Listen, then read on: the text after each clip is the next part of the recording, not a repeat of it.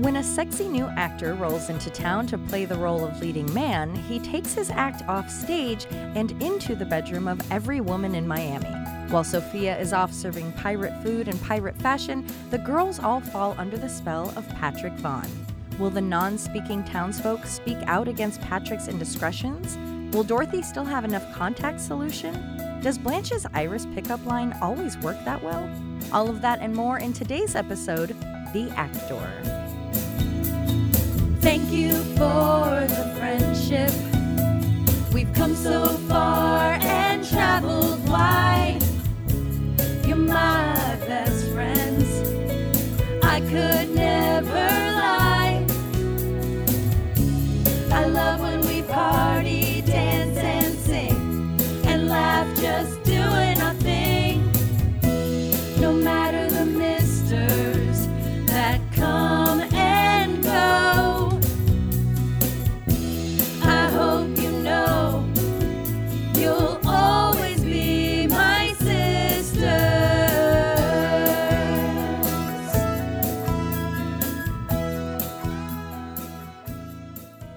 Ooh, who could it be arriving at the house in a taxi that just pulled into the driveway?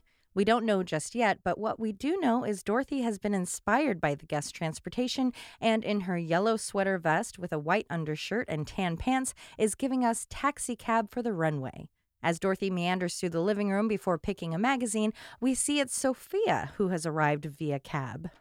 Using a raincoat as a blanket and waddling across the room like E.T., Sophia is clearly hiding something. One of those somethings is a saber, which is peeking out from under the coat. Versions of sabers have been around since the ancient Egyptians, but the curve, which makes a saber, came into common usage in the 8th century. No, it's not that Sophia has messed up her blood pressure medication, causing an adverse side effect. It is, in fact, a sword being hidden as Sophia is wearing the very costumey uniform of her new place of work, Captain Jack's Seafood Shanty.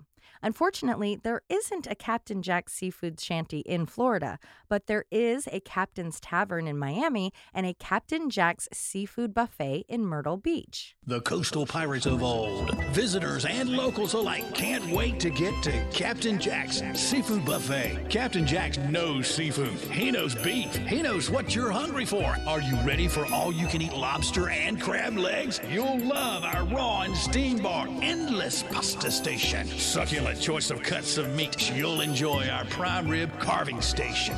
Desserts made fresh daily. Dine with him just once, and you'll come back to Captain Jack's. Sounding like Estelle may have had a cold at filming, Sophia explains she got the job because she needs the money and her weekly allowance not only doesn't pay enough, but has Sophia feeling like a child, like she's Dennis the Menace. Dennis the Menace was created in 1951 by Hank Ketchum. This was after his young son was declared a menace by his wife. The pain-in-the-butt character jumped from comic strip to advertising spokeskid, movies, and TV shows, tormenting his neighbor, Mr. Wilson, through all of it.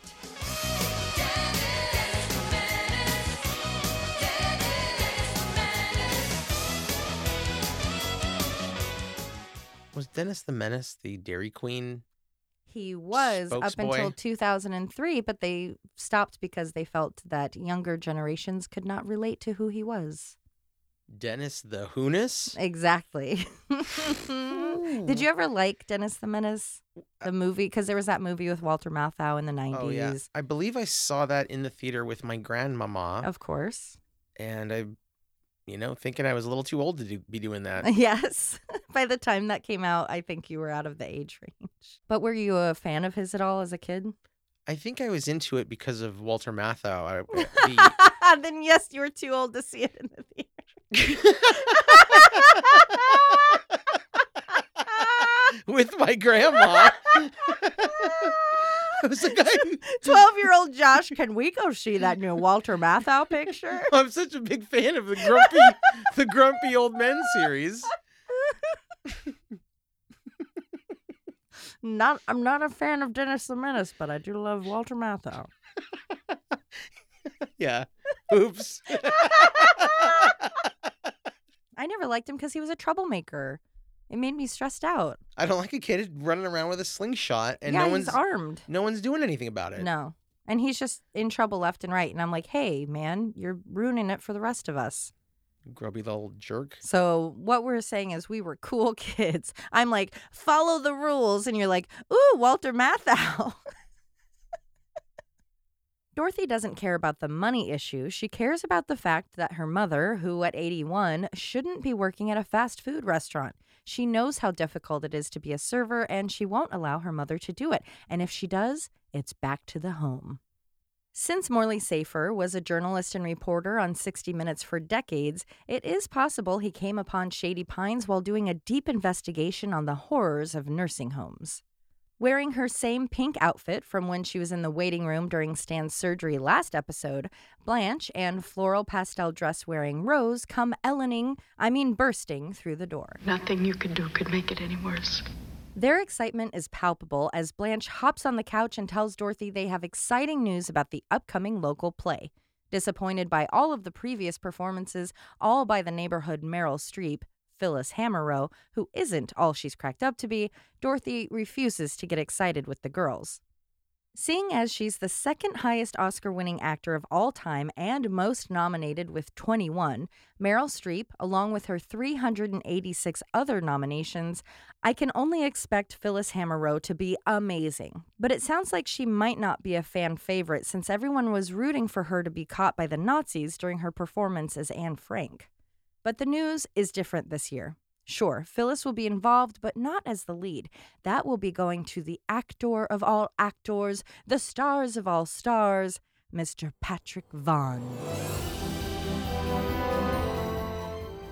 Dorothy's expression changes immediately, and she is no longer bored by Phyllis, but in near shock with Patrick. As her voice gets louder and higher, she can't help but spill all of her feelings for the man. For years, she's found him to be the sexiest man on television, causing a major crush. That's fine for Dorothy, but for the folks at People magazine, it was St. Elsewhere lead Mark Harmon who was named not only the sexiest man on television, but the sexiest man alive in 1986. Yeah, that guy from NCIS, sexiest man alive. I don't know if it was the same summer, but Mark Harmon starred in a film called Summer School, directed by Carl Reiner, I believe. That was a McCullough family favorite. Oh. I think it was just me. But he is very charming, very cute, very tan, very surfy. And he's so flirty with Kirstie Alley, who's a fellow teacher. He's like the cool teacher who's like, man, I got to teach summer school. Mr. Shoop. And Kirstie Alley plays another teacher, and she's at her foxiest. It's great. Oh yeah, and let me guess, she's like had it. She's like the straight and narrow, and like we're here to teach the children, but he teaches her to loosen up, and she teaches him to settle down. Yes. Did I get it? Yes. Yes. It's the movie that introduced me to the Texas Chainsaw Massacre. There's a sequence about that movie that's really great. Oh, cool. How random. Mark Harmon. Check it out. He also was in The Presidio. Haagen-Dazs, or Dagenhays, as my grampy always called it, has been around since 1960, and despite its St. Olafian-inspired sounding name, Haagen-Dazs is actually complete nonsense. Are you ready for these fun facts, Coco? The ice cream was created by two Jewish Polish immigrants who met and were married in the Bronx, Reuben and Rose Mattis. Reuben had been working with his uncle to sell sweet treats since he was 10, so the ice cream game was not new to him. But after the Second World War, when he and Rose decided to create and sell their ice cream, they just created the words Haagen-Dazs as a tribute or thank you to Denmark for their treatment of Jews during the war. That thank you came in the form of the Danish-sounding Haagen-Dazs. Be careful, Rose. Ice cream melts at only 10 degrees Fahrenheit, so don't get too worked up. Ice cream melts at 10 degrees Fahrenheit? Yeah. How's that possible? Isn't freezing 32? Yeah, but it's like, I looked at it a long time, so that's when it like starts to melt.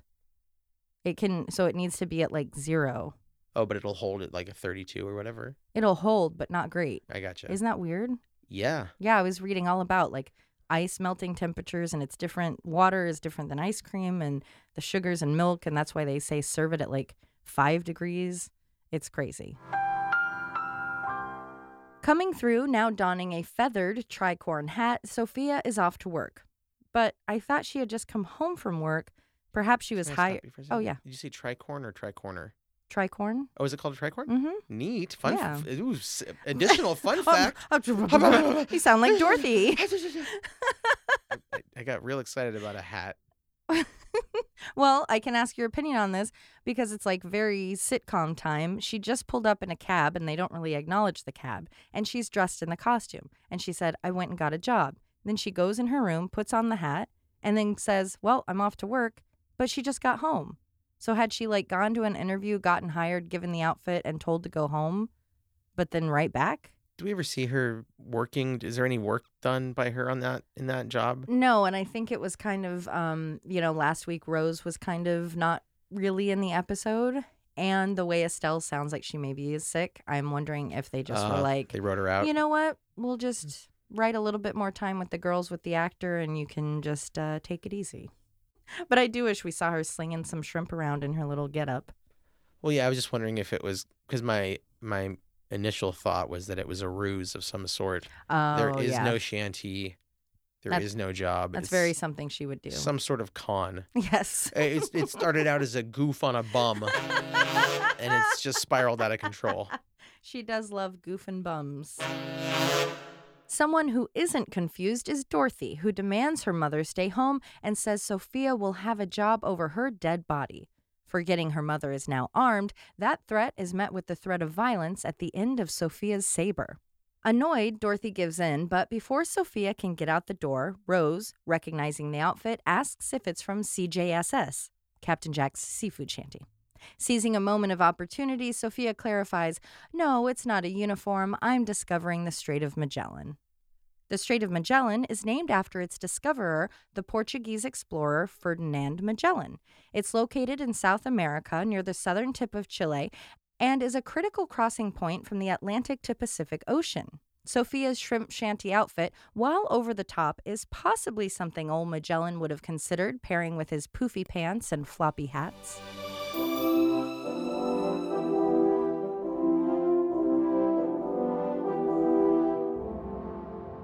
Ooh la la, it's the community playhouse, and inside we find Blanche in one of her favorite outfits, the teal multifaceted dress with the dropped waist, joined by Dorothy in her new version of her art smock animal print large bib collar shirt. The pair are putting together the green room for their special guest. Sure, buying champagne at 2 for $7 is pretty cheap, especially since the average bottle today costs about $44, but let me tell you, I am not a drinker, but the few times I've had a sip of champagne, I found the cheaper ones are always better. As the ladies wrap up their finishing touches on the room, we learn Patrick will be there any moment, so when there's a knock at the door, they turn from golden girls to giddy girls. Sadly, when Dorothy answers it, she's left greeting Mr. Ma instead of Mr. Vaughn. On her way to work, Sophia wanted to meet the big actor man, but demanding Dorothy won't let her stay because she looks like Vasco da Gama. Like his fellow Portuguese Magellan, Vasco da Gama was a highly celebrated explorer and was the first European to reach India via the sea. And just like Ferdinand, he probably would have dug Sophia's outfit. With a step into the room, donning a navy suit, light blue shirt, and ascot, Patrick appears and takes the air out. Dorothy freezes, giving us a throwback to her Burt Reynolds moment. Rose goes into shock, covering her mouth, and Blanche goes into heat, nearly ripping her clothes off. So let us allow himself to introduce himself. Lloyd Bochner, the titular actor, has not only one of the longest list of credits we've covered, but the longest amounts of time. He got his start as a radio actor in his homeland of Canada at the age of 11. His roles from child and young adulthood led to him moving to New York and expanding his work from the stage and radio to television and movies. Besides roles like Michael Chambers in the iconic To Serve Man episode of Twilight Zone,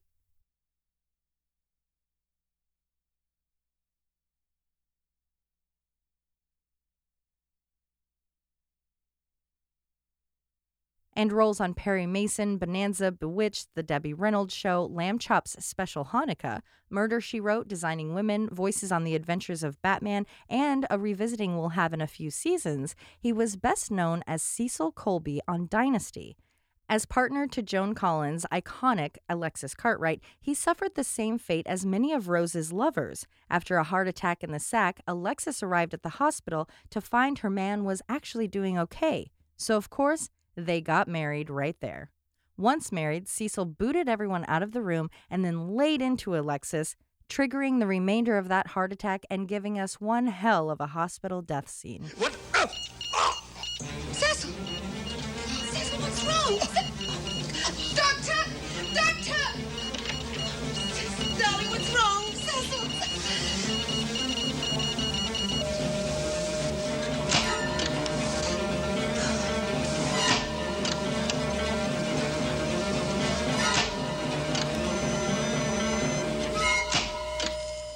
I have a fun fact. Ooh, hi Coco. What's your fun fact about Lloyd? Well, he has a son who is also an actor. His name is Hart Bochner, and he played a character named Ellis in the original Die Hard movie.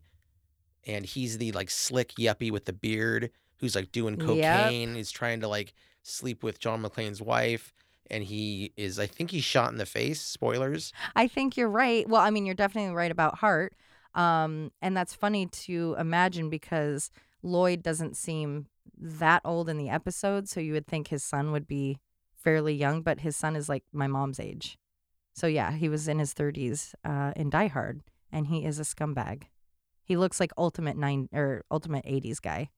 His dad did voice work for the Batman cartoon series through the 90s, and Hart, his son, actually worked on Batman Mask of the Phantasm as a voice as well. So they both did Batman cartoon voices. Bat fact. Grabbing and kissing Dorothy's hand sends her into a sort of coma/speaking in tongues state, unable to say something to the effect of, "Look, Rose, our actor is here and he has kissed my hand." Dorothy continues to grunt and bleat as Sophia introduces the English teacher to the actor. Welcoming a kiss on the hand, Sophia introduces herself as Linda Ronstadt and excuses her outfit as a costume for the play she's currently working in. Linda Ronstadt, a name I've always struggled with, but music I grew up with, Linda was a genre-bending artist who, for health reasons, sadly can no longer perform. But she gave us elder millennials the saddest song from American Tail, Somewhere Out There, along with all sorts of rock and country, English and Spanish blended hits through the 60s and 70s. Her backup band ended up becoming a little group you may know as the Eagles. Besides her hits like Don't Know Much with Aaron Neville, You're No Good, and Just One Look, there was Blue Bayou, the lullaby my mom always sang to me. I'm going back someday, come what may, to Blue Bayou. The Pirates of Penzance is a comedy opera from 1879. It features pirates and, yes, costumes, which would allow Sophia to blend right in. Dorothy, now back from the dead, realizes her mother is being an embarrassment and grabs her, whipping her out of the room. Blanche keeps her composure slightly better than Dorothy, but in her own horny way. With a deepened voice and an extended hand, Blanche introduces herself and, without letting go, introduces Rose, who shares her kiss with Blanche's still-not-released hand. Blanche also introduces him, properly this time, to Dorothy, who is hovering a mere inch behind him. As the group makes everyone uncomfortable and hot, Patrick takes control of the room, humbling himself when the girls continue to woo and grovel. Quoting the Russian theater practitioner Konstantin Stanislavski, he says, "There are no small parts, only small actors," meaning every part is important in its own way, but the smallness comes from the pettiness of the actors themselves feeling that those roles are invalid. Making a small actor joke about Hervé Villechaize, who was best known for his roles in The Man with the Golden Gun and Fantasy Island, it's his notable height of 3'10" that gives us the Rose-provided "oh boy" here. Fun fact, the Paris-born actor actually got his start in painting as a way to cope with the bullying he was facing in school. He was actually the youngest artist ever to have his work shown at the Museum of Paris. His life story is told in the biopic My Dinner with Hervé. So, a couple of years after, we did it again. Yeah. Because my look changed when I got older. All right, where? Well, I'm not going to tell you where, but... A metaphor or figure of speech is symbolic and usually not literal. It's a type of speech, not, Rose, a type of language. Deciding to take Mr. Vaughn on a theater tour, the girls start to bicker as to who would get the honor. Blanche feels it should be her since she's performed the most there. Dorothy, assuming she means a certain type of oral performance that ain't opera, tells her performances in the parking lot are not valid, so she should do it. Rose doesn't have an argument, she just wants to. But Patrick doesn't have time. He's off to his next big meeting for an upcoming role as a tangerine in a commercial. How fancy. Giving us another oh boy, as fruit is no longer a term used in regards to homosexuals, Blanche asks if Pat has ever been a fruit. He hasn't, but has been given many offers through his years in musical theater. Oh boy. Patrick leaves the room and leaves the girls with hope as he expects each of them to read for the role of the leading lady. On stage the next day, say 2:18 p.m., Dorothy is taking her stab at playing with Patrick. In her Beetlejuice meets Haunted Mansion uniform collared shirt, she embraces her dream man while giving us a mediocre Southern accent. Rudely, Rose and Blanche are off to the side, snickering at her performance and the line, "You're the prettiest girl in the county." Even though it's just an audition, an actual kiss is involved in each performance. Next, it's Blanche's turn in one of the most iconic moments of the show. Wearing her red and blue flowered pattern combo with a stunning red undershirt, she first turns away when her name is called.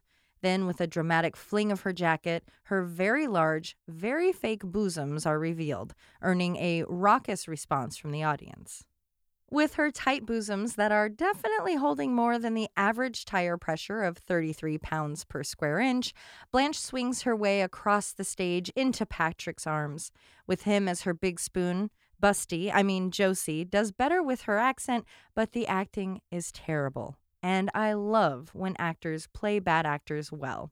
Then, when it comes time for the passionate kiss, the pressure betwixt the two of them builds, which makes her breasts explode and deflate. Not to worry, her other set of boobs can handle a lot more roughhousing. I really enjoyed that, even though that clip is shown in like every commercial, every clip show, everything, that you haven't seen it and you really, you gave us quite the guffaw while watching. Sitting among the gals, we're treated to Ruth Cohen. Ruth Cohen was the queen of extras acting. She only worked on 7 programs: VIP, NCIS, Malcolm in the Middle, Life Among the Cannibals, Dharma and Greg, Golden Girls, and her biggest role, Seinfeld. I say that was her biggest role because besides the main characters of Jerry, Elaine, George, and Kramer, Ruth was in more episodes than anyone else. That's because she played the waitress at Monk's Diner. Her credits are lower because she only had a few lines through the years, but that's not a bad decade of work, and she's also considered the 5th Seinfeld. Finally, the time has come to announce the cast for the play. Taking the lead is disappointingly, shockingly, Phyllis Hammerrow. I like to think it was a fix. Maybe she knew that he needed to get out of town for a while, so she offered him a role in exchange for her getting the lead. Pissed, the girls grab their things and leave. Well, not all of their things. Forgetting her purse, Blanche makes her way back on the stage where she encounters Patrick, or, seeing as she views him as a backstabber, Judas. And he checks in on her. She wants an explanation as to why the other woman got the role and she didn't. But that frustration is quickly quelled when Pat asks her out to dinner. Elated, Blanche shares that she will be sharing this info with the girls. Oh, but just one moment. Patrick is a big star with an ugly divorce in the public eye, and it's all getting quite messy. The last thing he needs is to be seen in public with a new lover. Blanche gets it, and sealing her secret with a kiss, she leaves Biff Boff behind. Looking for her friend, Rose makes her way to the stage just as Blanche leaves to the side of it. With her real boobs, she too gets wooed and wants to tell everyone. But again, blah blah, secret People magazine, blah blah. So with a 10 p.m. dinner, which is absolutely outrageous, she's set to have her date with him, 2 hours after Blanche does. Scurrying off, a lost Dorothy is now up. She's getting the closing shift of a midnight dinner. Hubba hubba. Watching a taxi leave the house, we're back on Richmond Street to find an all-blue Blanche coming in the door, followed by Patrick. They've been seeing each other for a week now, and it has been lovely. So lovely, she wants to tell her friends. While Patrick feels the same, he knows the timing still isn't right, but when it is, he'll declare his love in the sky. Having him sit on the couch with her, Blanche starts to make a confession. She's flawed. Throwing herself across his lap, he looks into her eyes to find not only sleep crusties, but a flaw in her iris. This, of course, was all just an elaborate form of foreplay, and just as they are about to kiss, the door opens to reveal Dorothy in her own blue ensemble, shocked to see Patrick on the couch with Blanche. Coming up with a lie a bit too quickly, Blanche explains Patrick was helping her with her lines, except that doesn't work as Dorothy knows that she doesn't have any lines. Coming up with an even bigger lie even faster, Patrick explains they've added a stunt to the show, which gives us another moment for appreciating Rue McClanahan's physical comedy skills. Resuming their position on the couch, Patrick then flings Blanche onto his lap before rolling her onto the floor, and it works perfectly. Then, in a moment that's kind of weird and really should have received more of a laugh as to lessen the weirdness, Blanche leaves, explaining that she'll be practicing it on the lawn. Angry, Dorothy demands to know what is happening between Patrick and Blanche. Not falling for Patrick's Stan-inspired BS of wanting to be with Dorothy but having been suckered into working with Blanche, Dorothy pushes him away. "You just found out I live here. How could you have been here for me?" But the sociopath responding with, "And she believed it," makes it all better for Dorothy, and she falls into his arms. Embracing one another, the pair gush about how wonderful their week has been, and again, Dorothy just wants to tell everyone. But before he can say something about hiring an airplane, there's a sound at the door, and he drops Dorothy faster than theaters dropped Evan Hansen. Plat Slam. Entering in a pink sweater and colorful colored shirt, it's Rose making the racket. Bewildered, she asks why Dorothy is coming up from the floor. Since Dorothy isn't quite exactly as good of a liar as they are, she says she's looking for a contact, but Rose knows she doesn't wear them. But she's actually looking for Patrick's contact. He just happened to come across Dorothy somewhere, and he mentioned that he needed to clean his contact, and since she doesn't wear contacts, she of course has a surplus of contact solution, which he could then use on his lens. Playing along, Dorothy finds the lens and takes it to her bathroom to be cleaned. When Rose finally catches on that there's something weird about Patrick's questions, he quickly kisses her hard to change the subject. Off he goes, but before leaving, he confirms his 10:45 hop in the trunk of my car when I pull up behind the theater date with Rose, and sort of confirms his dates with Blanche and Dorothy.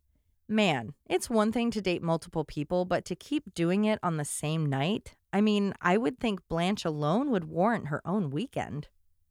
Covering up their clandestine plans with "see you at the theater," Patrick has one more act to put on, putting in the found contact lens, which he does, very dramatically, after walking into the door, due to being blinded from the lack of a contact. Back to the stage, it's opening night. Dressed adorably in summer dresses and cardigans, the ladies are ready to perform, but first want to see their boyfriend. Rose even went so far as to bring him a rose for the celebration.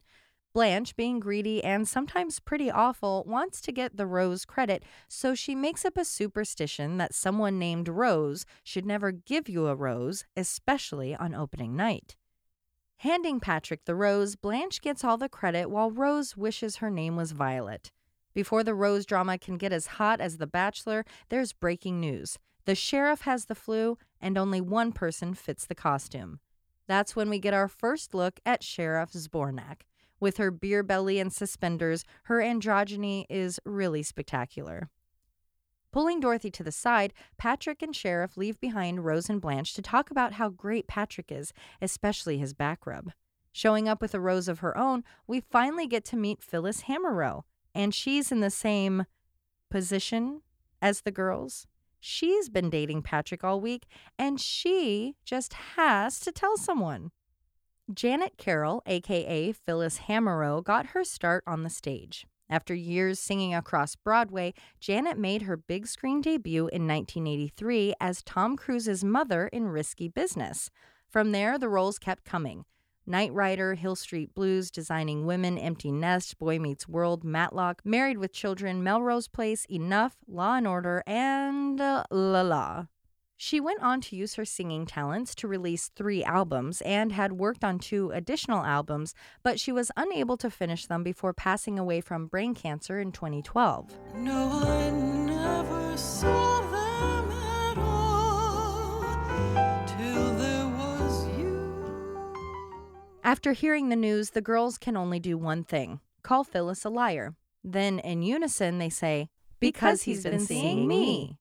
And now they know. He's been seeing everyone.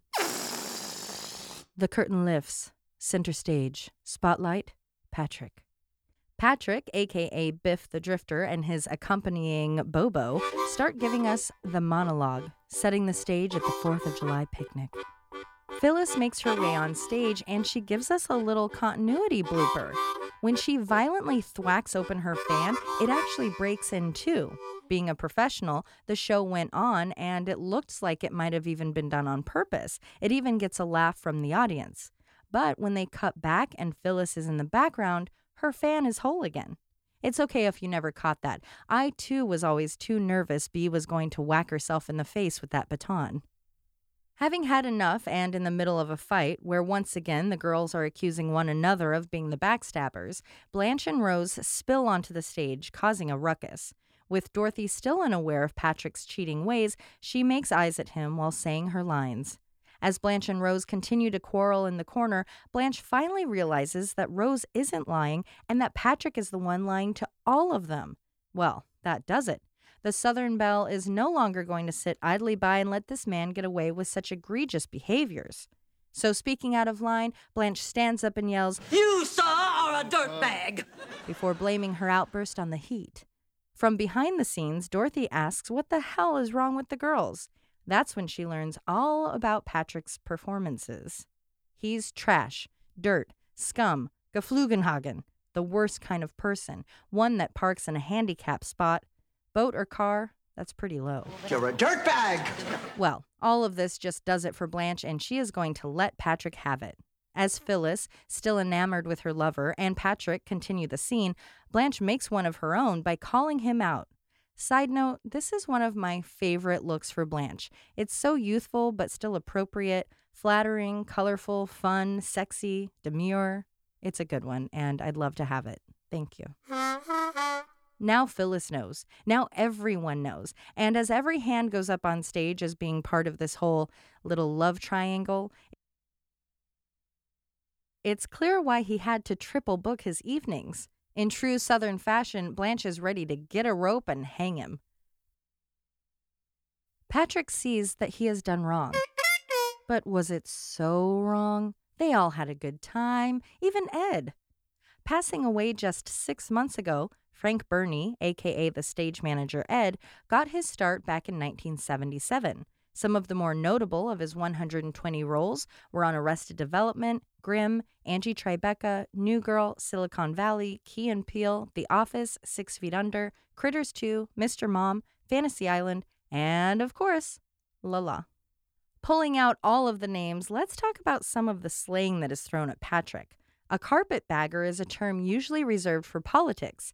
Newly elected New York Mayor Eric Adams is kind of a good example, as he is believed to reside in New Jersey but ran in New York. Not having local connections but running for office makes him a carpetbagger.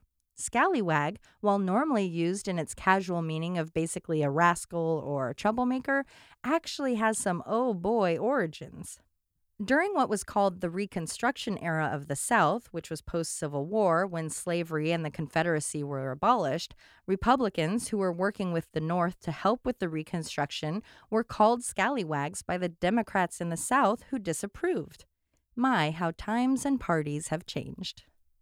Joining together instead of tearing each other apart, the ladies gang up on Patrick and point out that, sure, while their time together was fun, you lied and disrespected everyone. With a boot from the sheriff and a promise to never have his hair washed by Blanche again, Patrick is off the stage. While this made the play about a 5-minute affair, the performances fit each character so well and it went so flawlessly. The crowd, which all of the actors had forgotten about, loved it and gave them what we can only imagine was a standing ovation. The actors, now powerful and over the heartache, all take their bows. Coming in the house feeling down, Dorothy and Blanche plop on the couch as Rose shares that the 5-minute show, while loved, did warrant the audience getting their money back. But that isn't what they feel bad about. By the way, as naughty as titmouse sounds, it's actually just a small songbird in North America. I'm sorry to disappoint. What they're sad about is feeling humiliated after what Patrick did.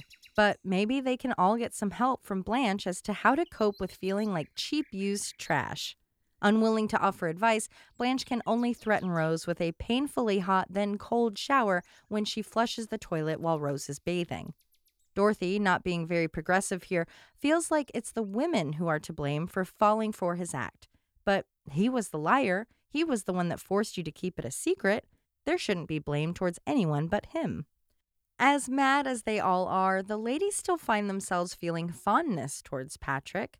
He had such a skill at making them feel special, meeting each of their needs, making Blanche feel young, making Dorothy feel beautiful, making Rose feel smart. And just like the powerful wizard in Oz, Patrick put on one hell of an act. Okay, fun random fact. In the same year of this episode, which features a play based at a picnic, Rue McClanahan starred in the Showtime play Picnic, a movie about a play based at a picnic. In it, she worked alongside some of our other favorites, Coco, like Jennifer Jason Leigh, Beth Grant, and Conchata Ferrell. Yeah, she just recently passed away, didn't she? She did. Legend, great, all of them. Yes. Who was the second person you said? Beth Grant. Oh, the greatest. Donnie Darko, Sparkle Motion, Speed.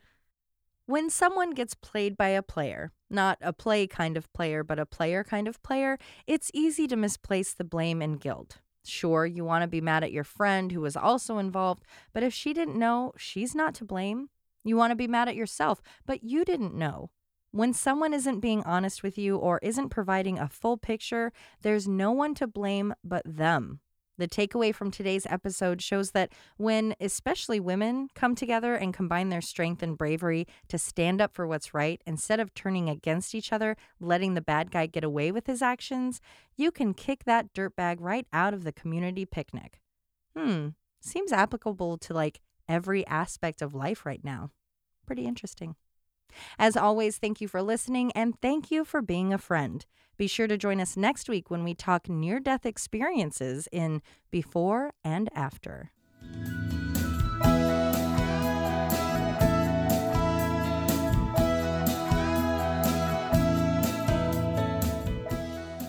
Unfortunately, there isn't an actual Captain Jack Seafood Shanty. I would like the actual release date. It was a summer blockbuster of June 25th, 1993. Oh, thank God. Okay, thank God I was 13. So, I was too old to be going to see that in the theater. Coco out. Yeah, 42. Happy birthday just 2 days ago. Boom. Quadruple OG. That's right. Rose, recognizing the getup, asks if it's from CJSS, Captain Jack's Seafood Shanty. And the cheap stuff you can throw around in your friends' faces. That's true. In a celebratory manner, even if you have nothing to celebrate. Except for the cheap champagne. It's a good prank, and it's a great way to burn your friends' eyes. It's a wonderful way to goof on some bums. Making his way out to go play a banana.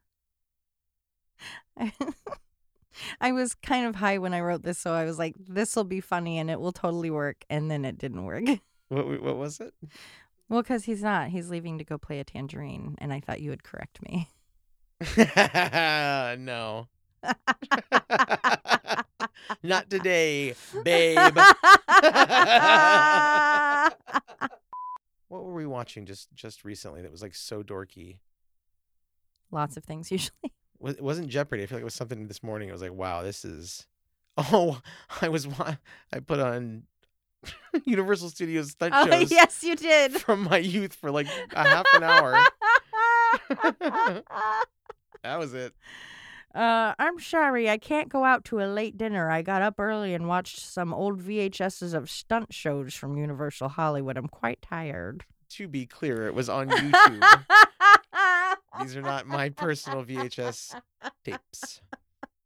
I'm sorry, I didn't mean to bark. I'm just saying, like, I know I'm not 100% stupid. I wasn't helping you because I think you're stupid. But maybe you are. The way you talk to me. Can you imagine how upset your tummy would be if you ate restaurant food for like 3 times a night? Yeah, every night? Triple dinners every night for a week. It's amazing he was able to, 1, put those jeans on that he was wearing. Yeah. And 2, like, stand upright. He should Well, be doubled over. He works it off. But that's awful too. Gonna go eat a bloomin' onion and then bang. Crikey. Anything else before I go into closing? No, I think I've done enough. Fair. Always Be My Sisters is written, hosted, and created by Alicia Holland. Produced and edited by Josh McCullough. Always Be My Sisters is a Cascade Media production. You'll always be my sister.